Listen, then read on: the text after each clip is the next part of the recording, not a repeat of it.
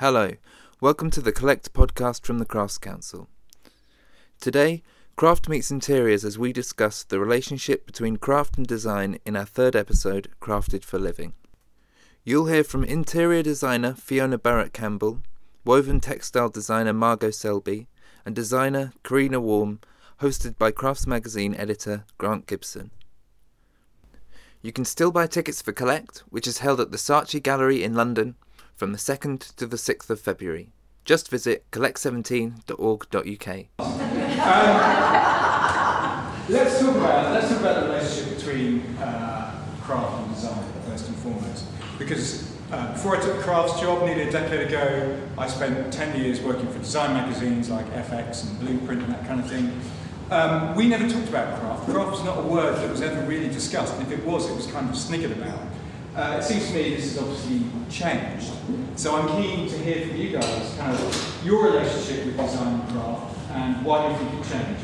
And Fiona, this is your studio. I'm going to start with you. I think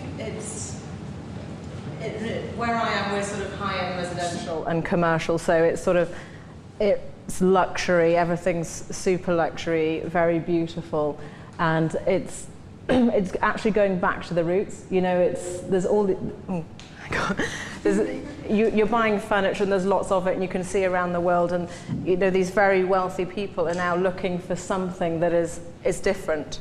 You know, you can see there's big furniture brands everywhere and it's almost overexposed, and people are wanting something that actually takes them back to the roots and differentiates them from other people as well. And I think that's where craft has come back into it. People want not mass production, but they want artisanal production. They want to have an attachment to a piece. Even though it's new, they want that attachment. They want to be able to see the photographs of it being made in a beautiful artisanal surrounding, and it has a provenance. It's a new piece, but it has a provenance. So it's what I call sort of a new age antique. Okay, so what we're saying is that let's say, for sake of argument, the big Italian manufacturers, B&B Italia, Cassina, the kind of stuff that people who had interiors that you would design for maybe 20 years ago, they don't want that so much anymore because it's been overexposed, it's been over-mediated. Is this what we're saying? They're very selective. I think sort of 20 years ago, the internet wasn't where it was. So we didn't have social media, we didn't have as many publications, whereas now everything is very much overexposed. It's globalization has gone crazy, and people they are going back to their roots, essentially. Corrina, can we turn to you? Because, I mean, obviously you have a background in product design. You've worked with the likes of Tom Dixon, you worked with J and Ed, Barbara Osgerby, and I'm just wondering where your relationship with craft started. I suppose, my background is in product design. I did a degree at St. St. Martin's College of Art and Design. A real turning point was working for David Lindley, a Royal Cabinet Maker, and as part of their design team, where I really learned to appreciate, obviously, craftsmanship and traditional cabinet making skills, and the materiality and the beauty of using natural materials.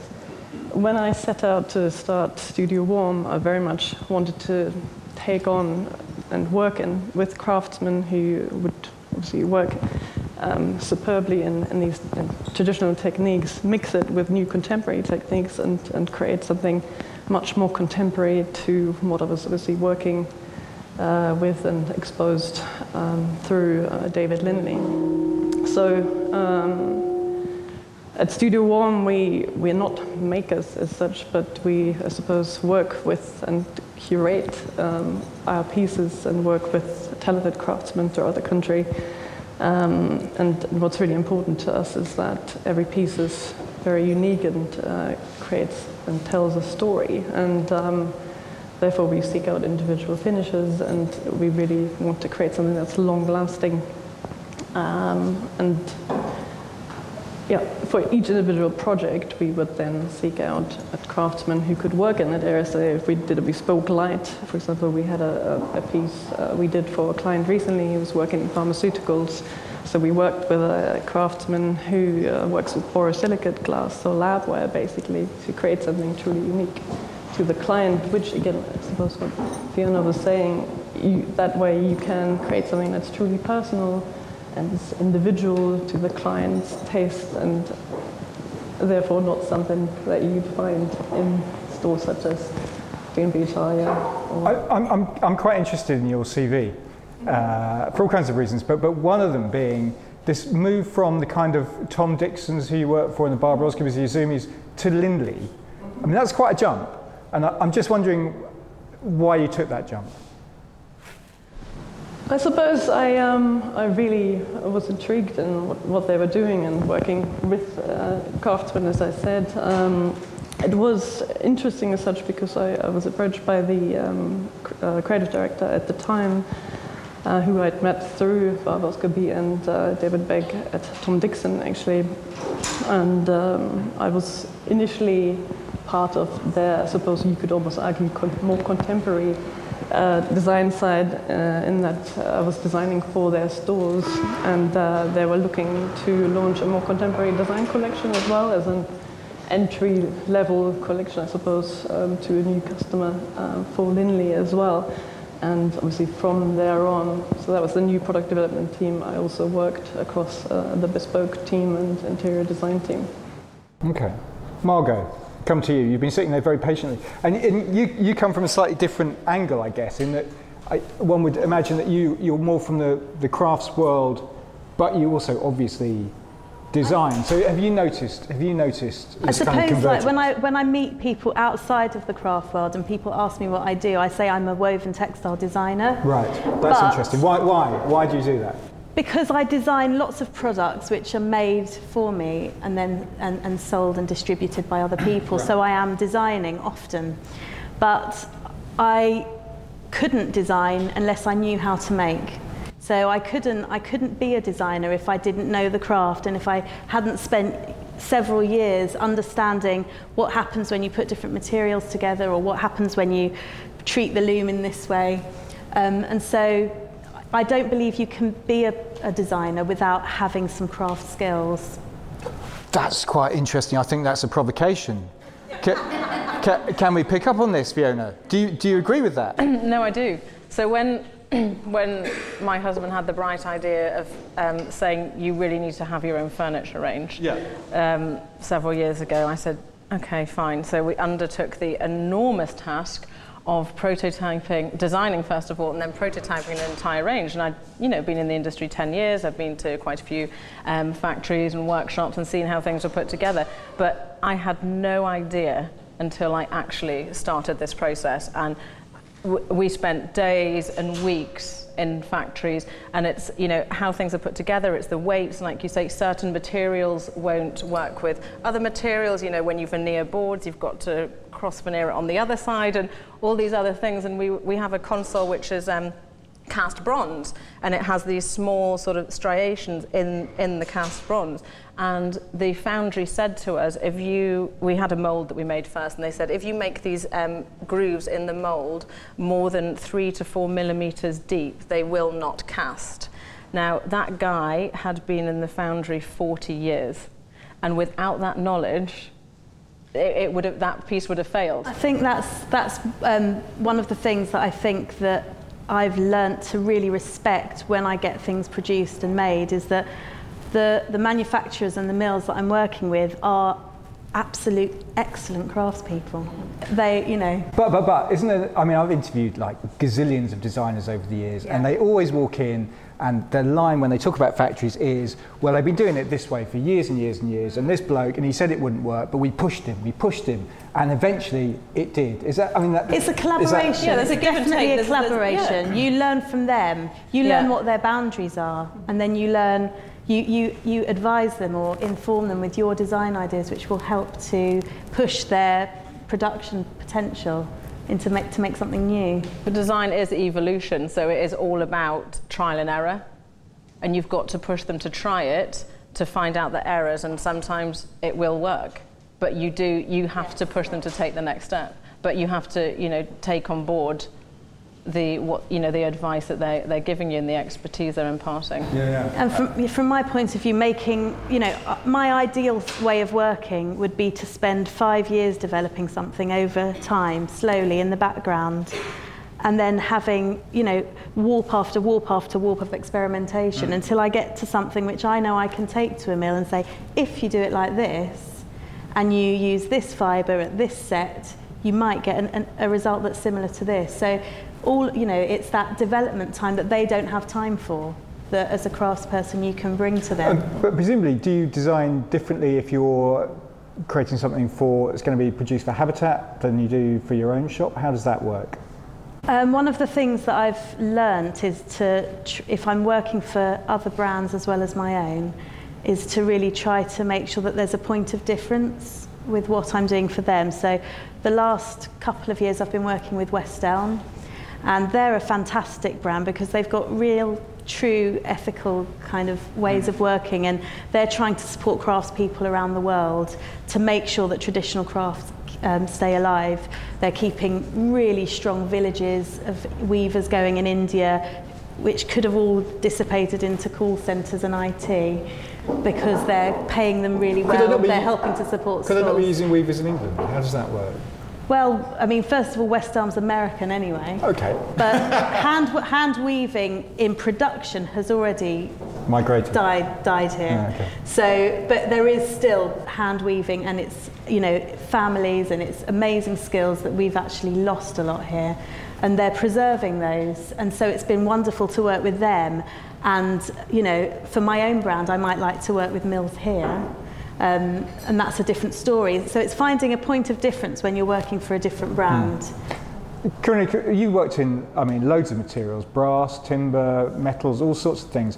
Do you find yourself pushing the craftsmen? How is your relationship with the craftsmen you work with? And how do you select them? How do you find them? Well, we do still work with quite a few people that were introduced through David Linley, but we do seek out, as I said, new craftspeople all the time, depending on the brief we're working on and the material we want to work with. This is often through recommendation, through other craftspeople, or we literally go and seek them out and go and visit them and talk to them, and obviously talk to them about our ideas and see what can be achieved. And I think that really is what I find probably the most exciting thing of the direction my business is taking, in that we are not just a design studio that sort of works in front of the computer, but we very much have direct contact with the craftspeople.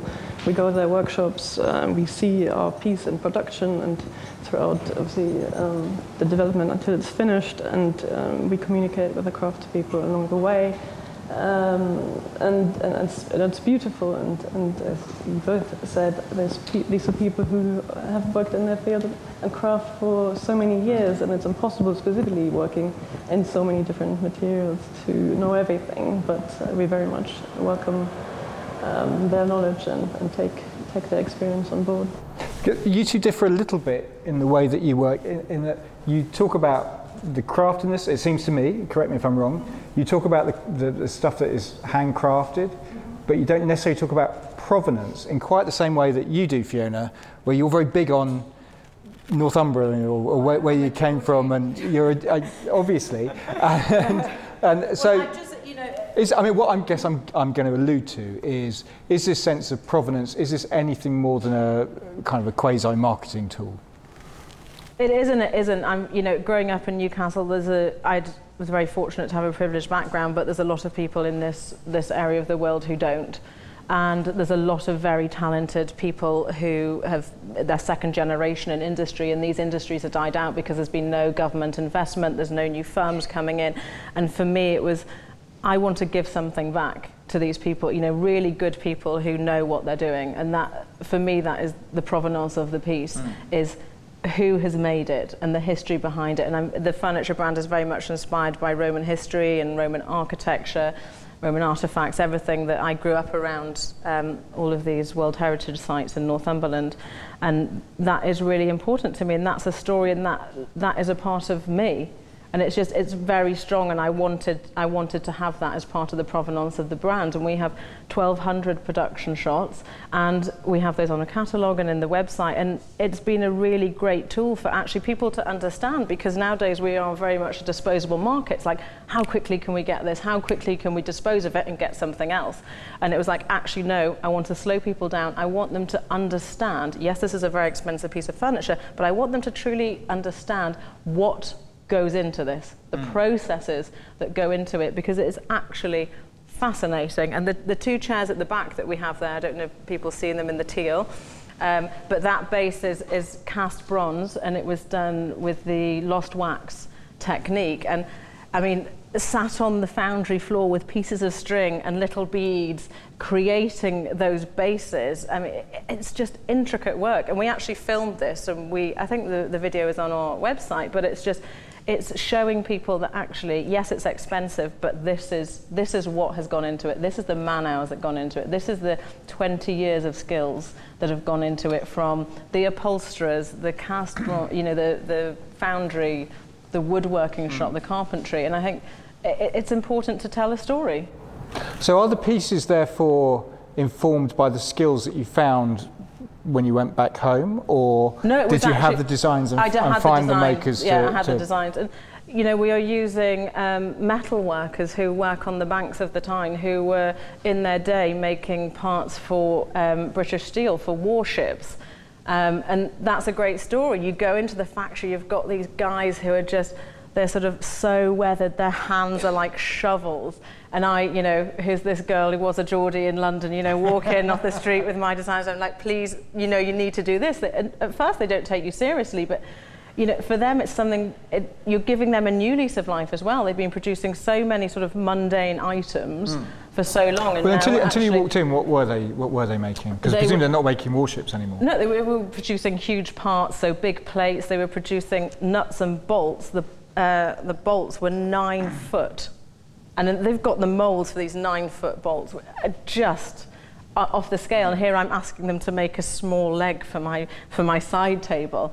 And it's quite nice actually at the end to show them a picture of the finished piece, because they're making an element of it, and they just didn't get it in the beginning, but then they see the finished piece and they're like, oh, I'm never going to get to make something like that again. So I've enriched their lives. So to go back to your question, it is extremely important to me. I'm very passionate about that.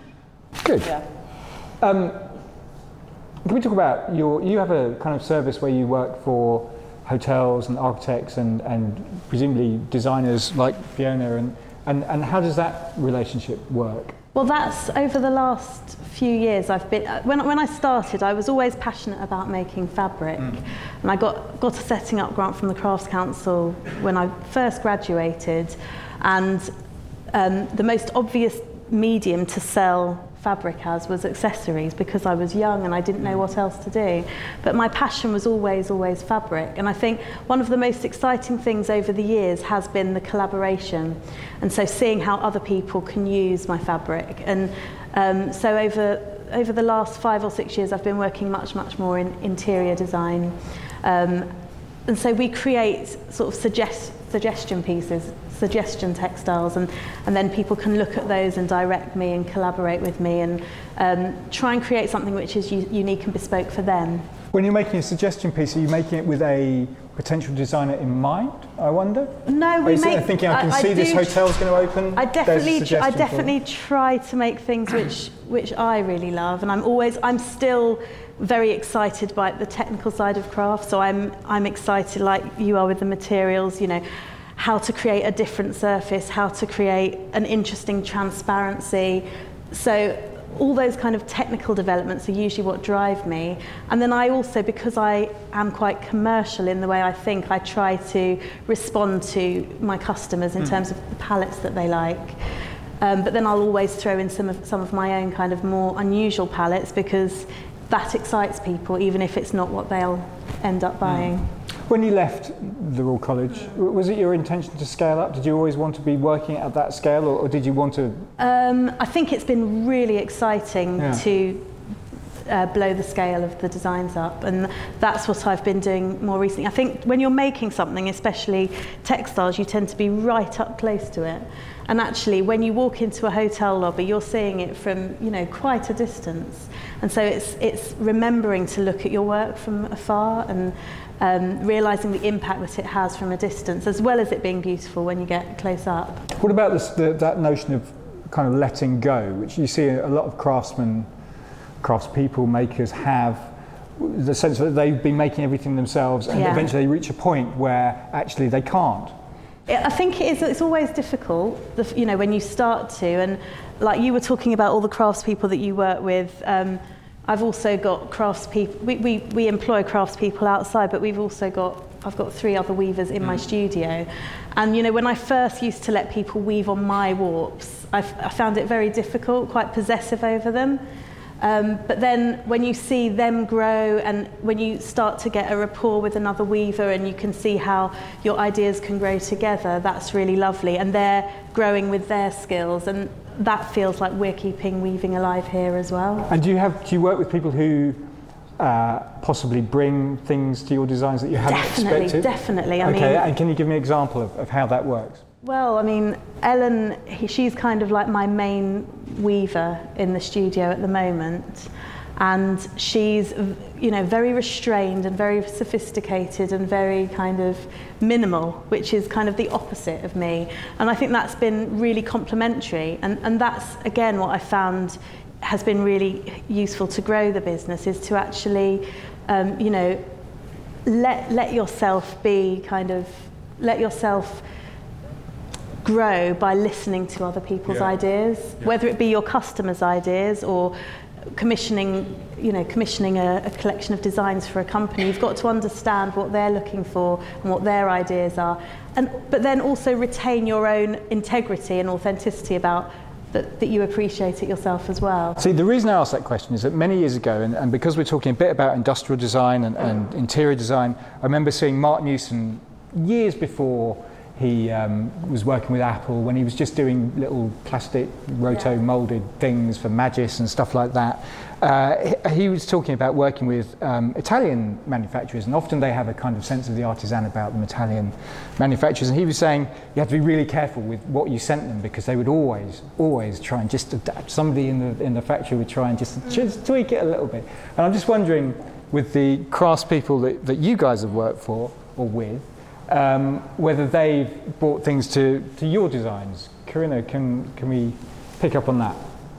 Yes, I think everyone's very much, well, as I said before, it's very much a collaborative process, and we discuss the designs and work on them together, and we meet throughout the process.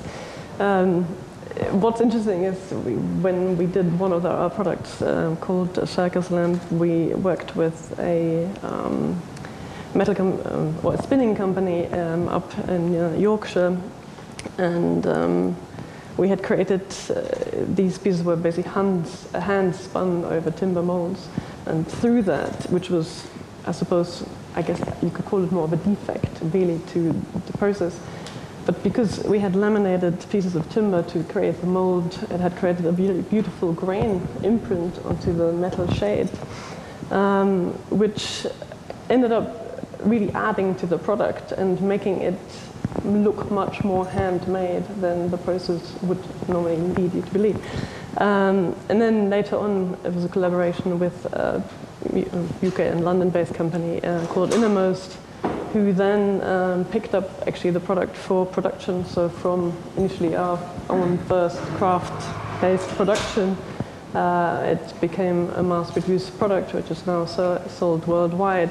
And we lost that kind of craft element, which was actually initially, I suppose, a defect, and perhaps somebody else would have said to the craftsperson that, you know, this was not acceptable, it wasn't to the design and so forth, but we actually felt it really added to the product, which then obviously in mass production could not be replicated, because in mass production you spin over a metal form and therefore you lose the definition or the texture that is created because one person is hand spinning, and therefore obviously the level of the pressure varies, and therefore creates the lovely ridges in the shade.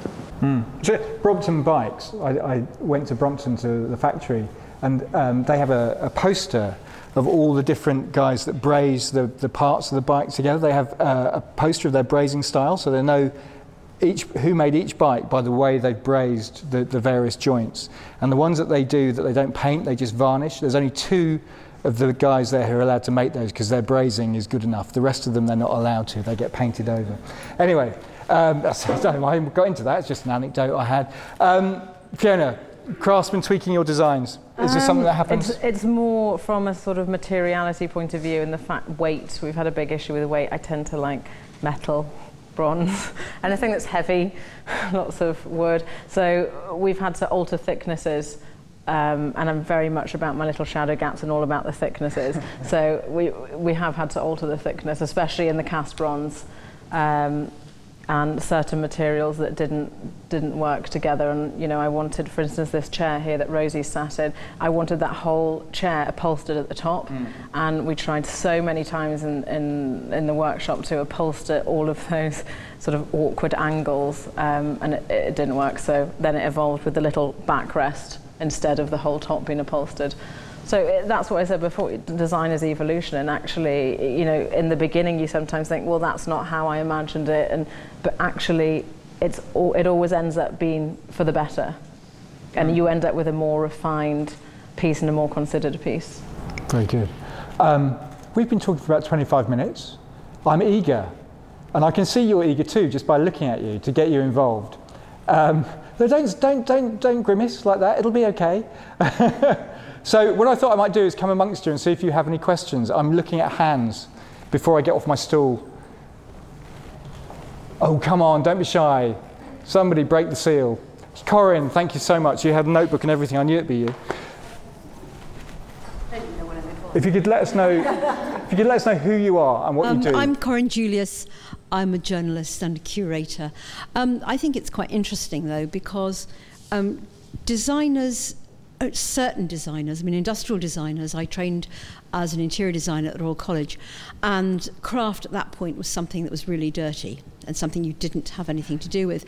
And it's taken quite a long time. People at the college who were using craft to design, particularly in design products, didn't actually want to admit the word craft.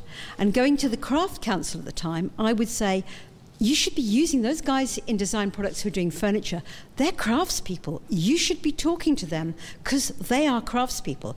And the craftspeople were saying, no, they're kind of designers.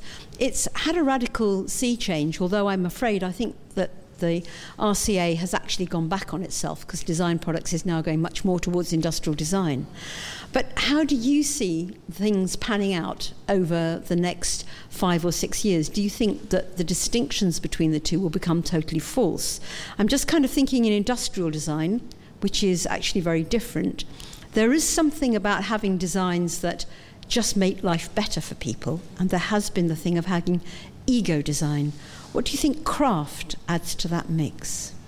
I think it's the word craft that you have to read into. It's never going to be mass production if it is craft. Essentially it is artisanal, and I think that's, like I said before, I think we are going back to actually having something different and not the mass production.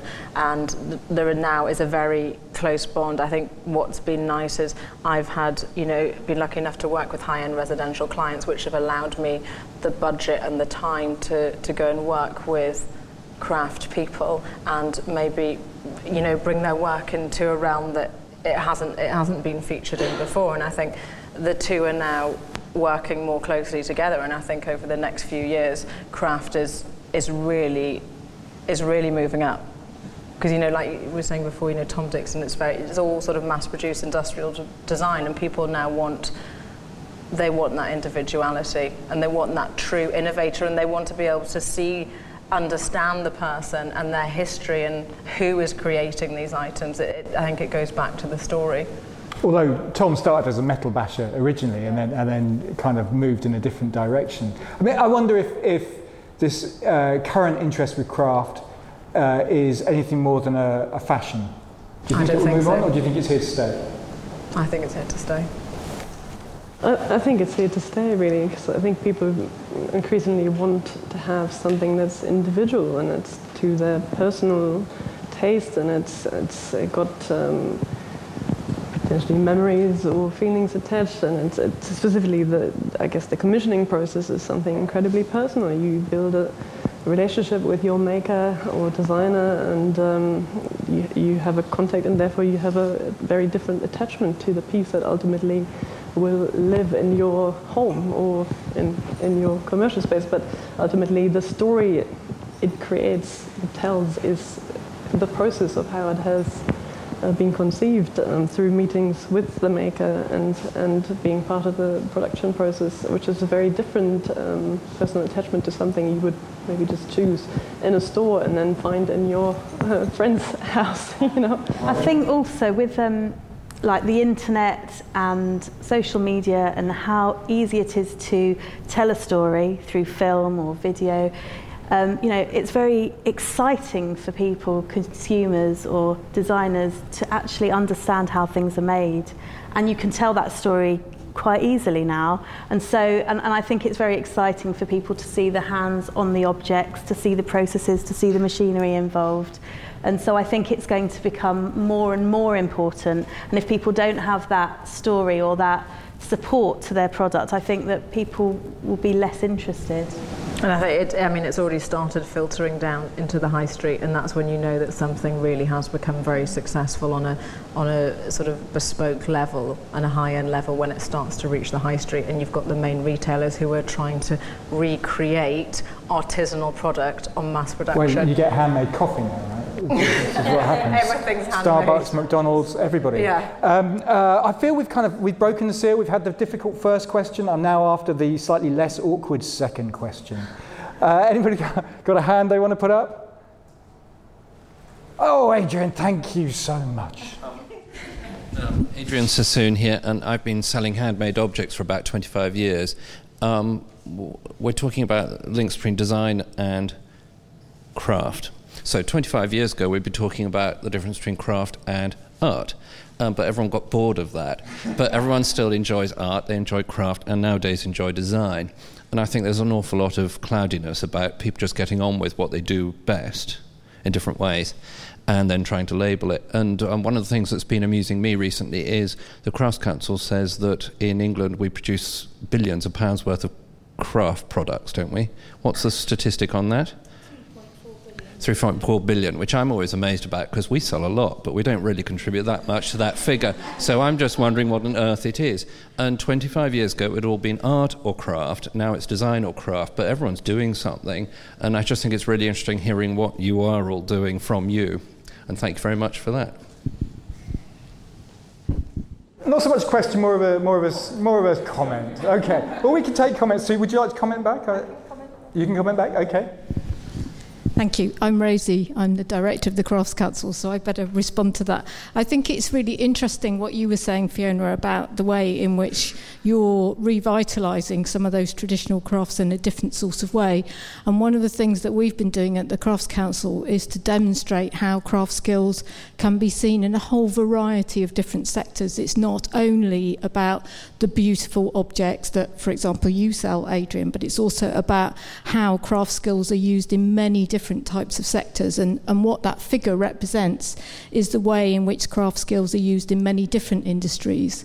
And some people will recognise these examples, and I use them quite regularly. So, for example, there are some glass artists based down in Cornwall, in the middle of nowhere, and they made all of the glass goblets for the Harry Potter films, for example. And if you think about the Royal School of Needlework, they did all the beautiful embroidery on the Duchess of Cambridge's wedding dress. So those are really good examples, I think, of where craft skills are being used within other industries in other sectors.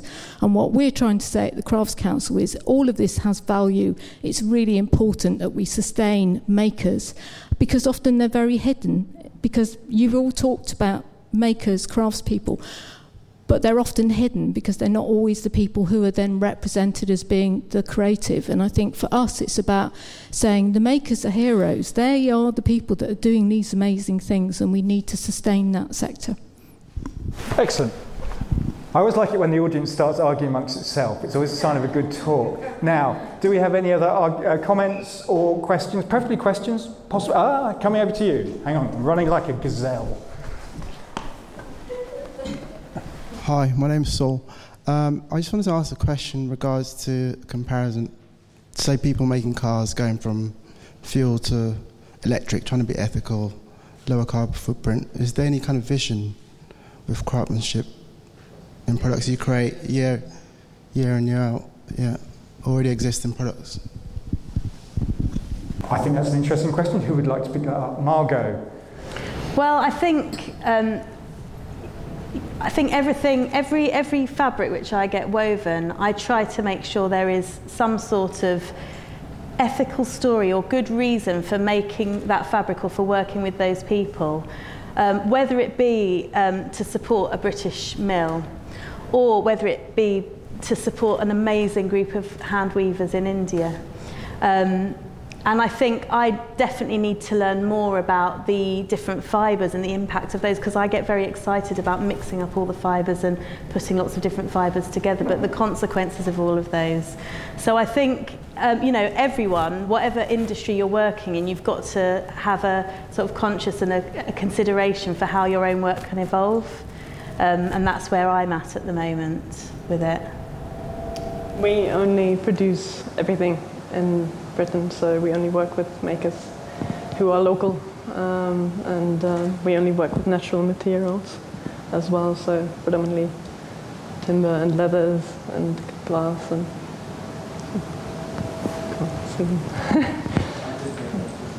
Fiona, do you want to pick that up? It is, I would say, in interior design, it is quite difficult to be ethical. We have clients who are very demanding, who want to ship items from all over the world, so your carbon footprint on shipping for a start is not great.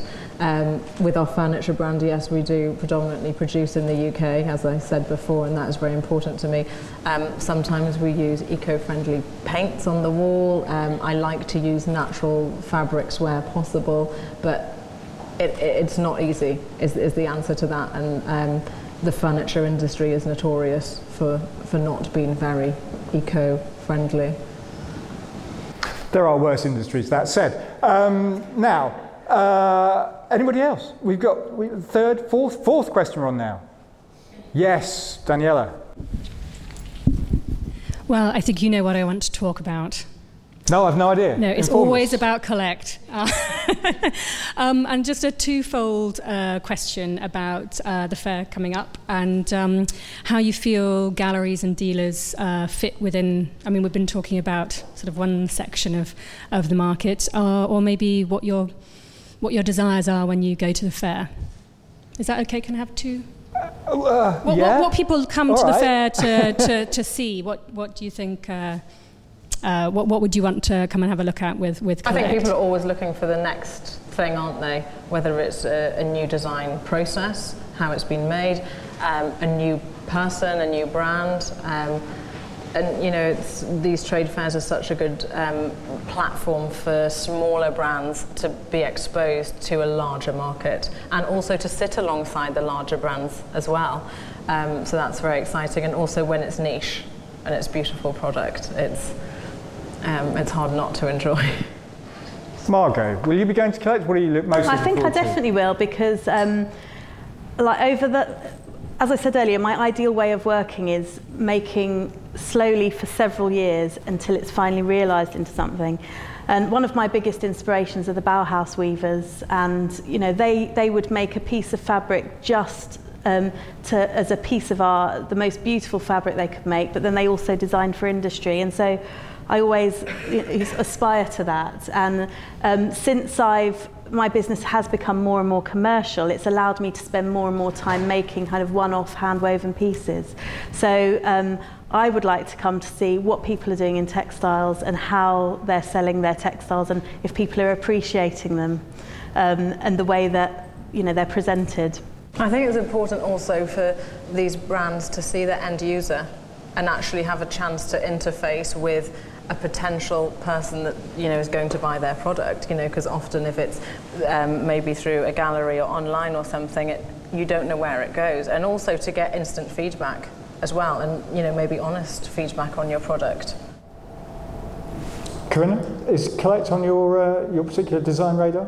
Well, yeah, we're definitely attending. I think with regards to the, gallery aspects for, our background in terms of designer versus craft, I really feel that in recent years that galleries have very much opened up the design world to the art world, and have, with regards to, the trend of design art pieces, very much,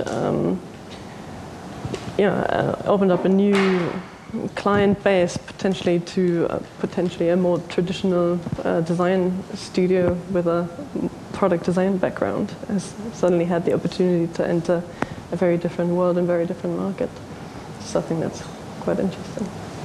Okay, we are running a little low on time. Does anybody have anything they need to get off their chest?